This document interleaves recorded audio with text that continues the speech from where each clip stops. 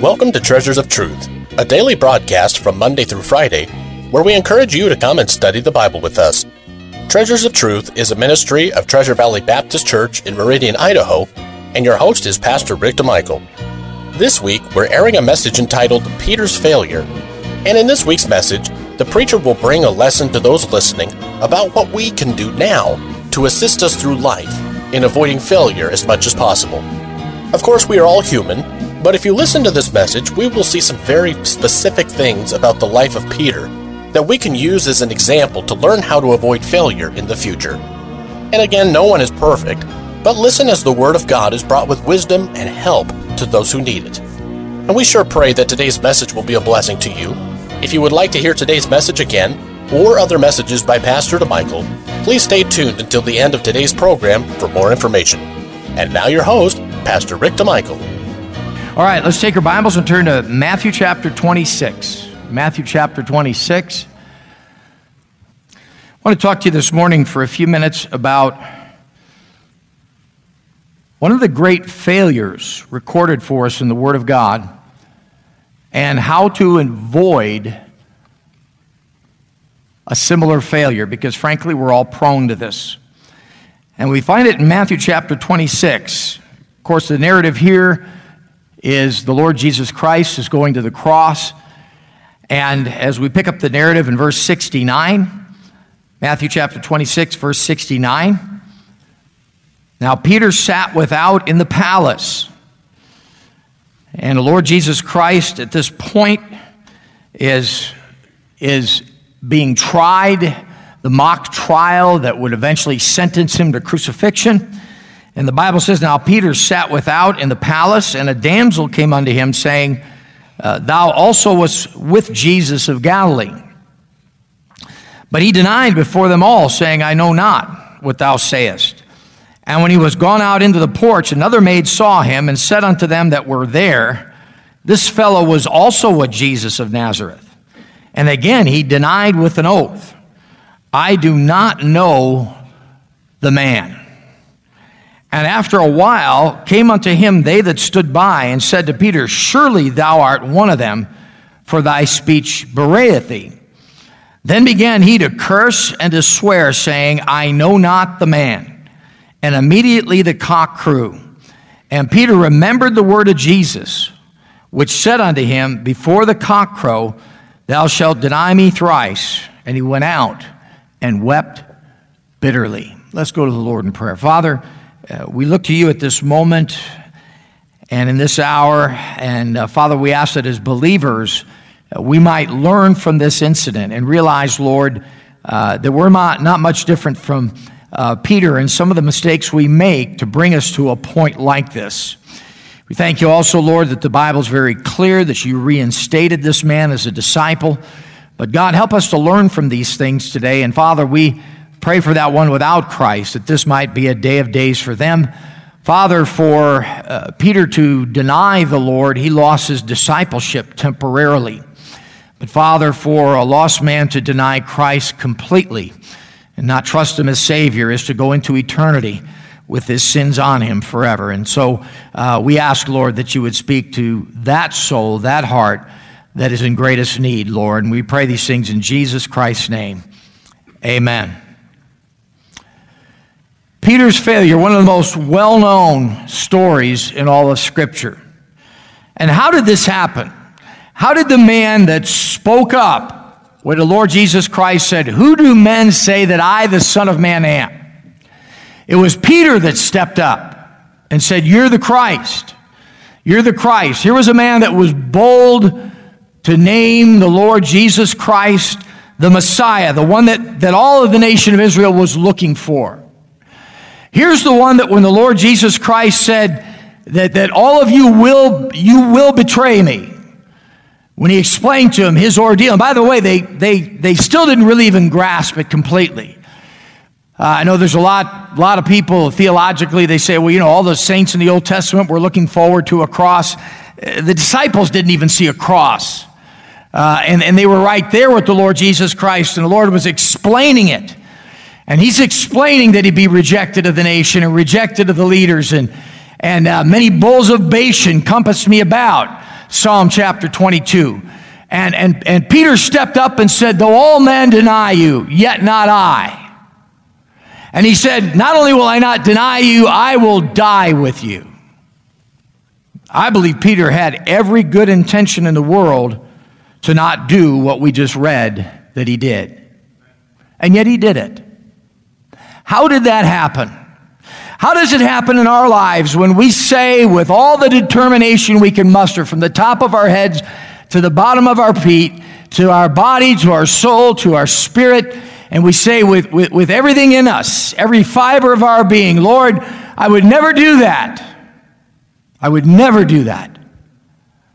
And then we find ourselves in the middle of doing that, and not unlike Peter, we remember what we said, and we go out and we weep bitterly. How does one get to that point? Number one, Peter underestimated his enemy. Peter underestimated his enemy. I've often prayed, Lord, I'm no match for the devil. But Lord, he's no match for you.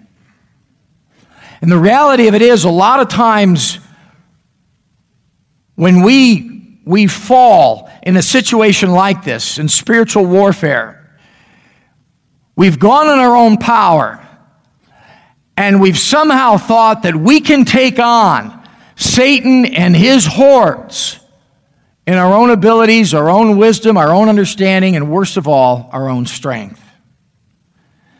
Paul said, I am crucified with Christ. Nevertheless I live, yet not I, but Christ liveth in me. And the life which I live in the flesh, I live by the faith of the Son of God who loved me and gave himself for me. Lord, I am no match for the devil. Folks, the devil's been around, when you think about it, since the inception of sin. He originated the whole idea. We read about this in Ezekiel chapter 28 and Isaiah chapter 14. He was the anointed cherub that covered. And he said one day, this isn't good enough for me. I'm the number one created being in all the universe, but I want to be like God. I want to be equal to him. And he fell because of his pride. He introduced sin into the universe. And then in Genesis chapter 3, he tempted Eve. And Eve took the bait. And Eve fell. And the devil and his minions ever since then have been studying us. Studying human nature. Watching us. Watching how we respond to different things. And they're clever. They're very clever. And Peter underestimated his enemy. In the Second World War, the Pacific Front, the United States war with Japan. Before we dropped the atomic bomb on Hiroshima and then subsequently on Nagasaki, the thinking was we were going to have to invade the mainland. We would have to invade the mainland. The Japanese people as a whole had developed this perverted code of Bushido, and the whole idea was it would be total war, down to the last person, man, woman, and child, soldier and civilian, and they were not going to give up. Conservative estimates said that we would lose 500,000 of our boys. And we are talking boys. The vast majority in Second World War were in their late teens. I've read stories, and some of you have heard the stories of young men who forged birth certificates. The youngest I heard of was a young man who got into the Navy at the age of 14. He wanted to fight so bad. As conservative estimates, very conservative, was that it would take 500,000 of our boys. I've often thought about that because some of the other estimates said it was going to be more like 1 million. Wonder how many of us wouldn't be here. That's grandpa or great-grandpa. You understand what I'm saying? Because they would fight to the last soldier, Man, woman, child. It didn't matter. They believed in total war. They did not believe in giving up. People think the kamikaze concept was extreme. That was only an example of where they were coming from the depths of their souls. Never mind the number of Japanese that would die. Some estimates went over 10 million. What am I saying? We did not underestimate our enemy in that particular incident. And so first it was Hiroshima. And even then, they weren't giving up. I believe some of the thinking was, well, okay, that's over with. Now let's get on with it. Let's keep fighting. But then Nagasaki. And you know what the message was with the second one? Hey, there's more where that came from. We want to thank you for joining us today for Treasures of Truth, and it is our hope and prayer that today's program was truly a blessing to you. You've been listening to a message entitled Peter's Failure by Pastor Rick DeMichael.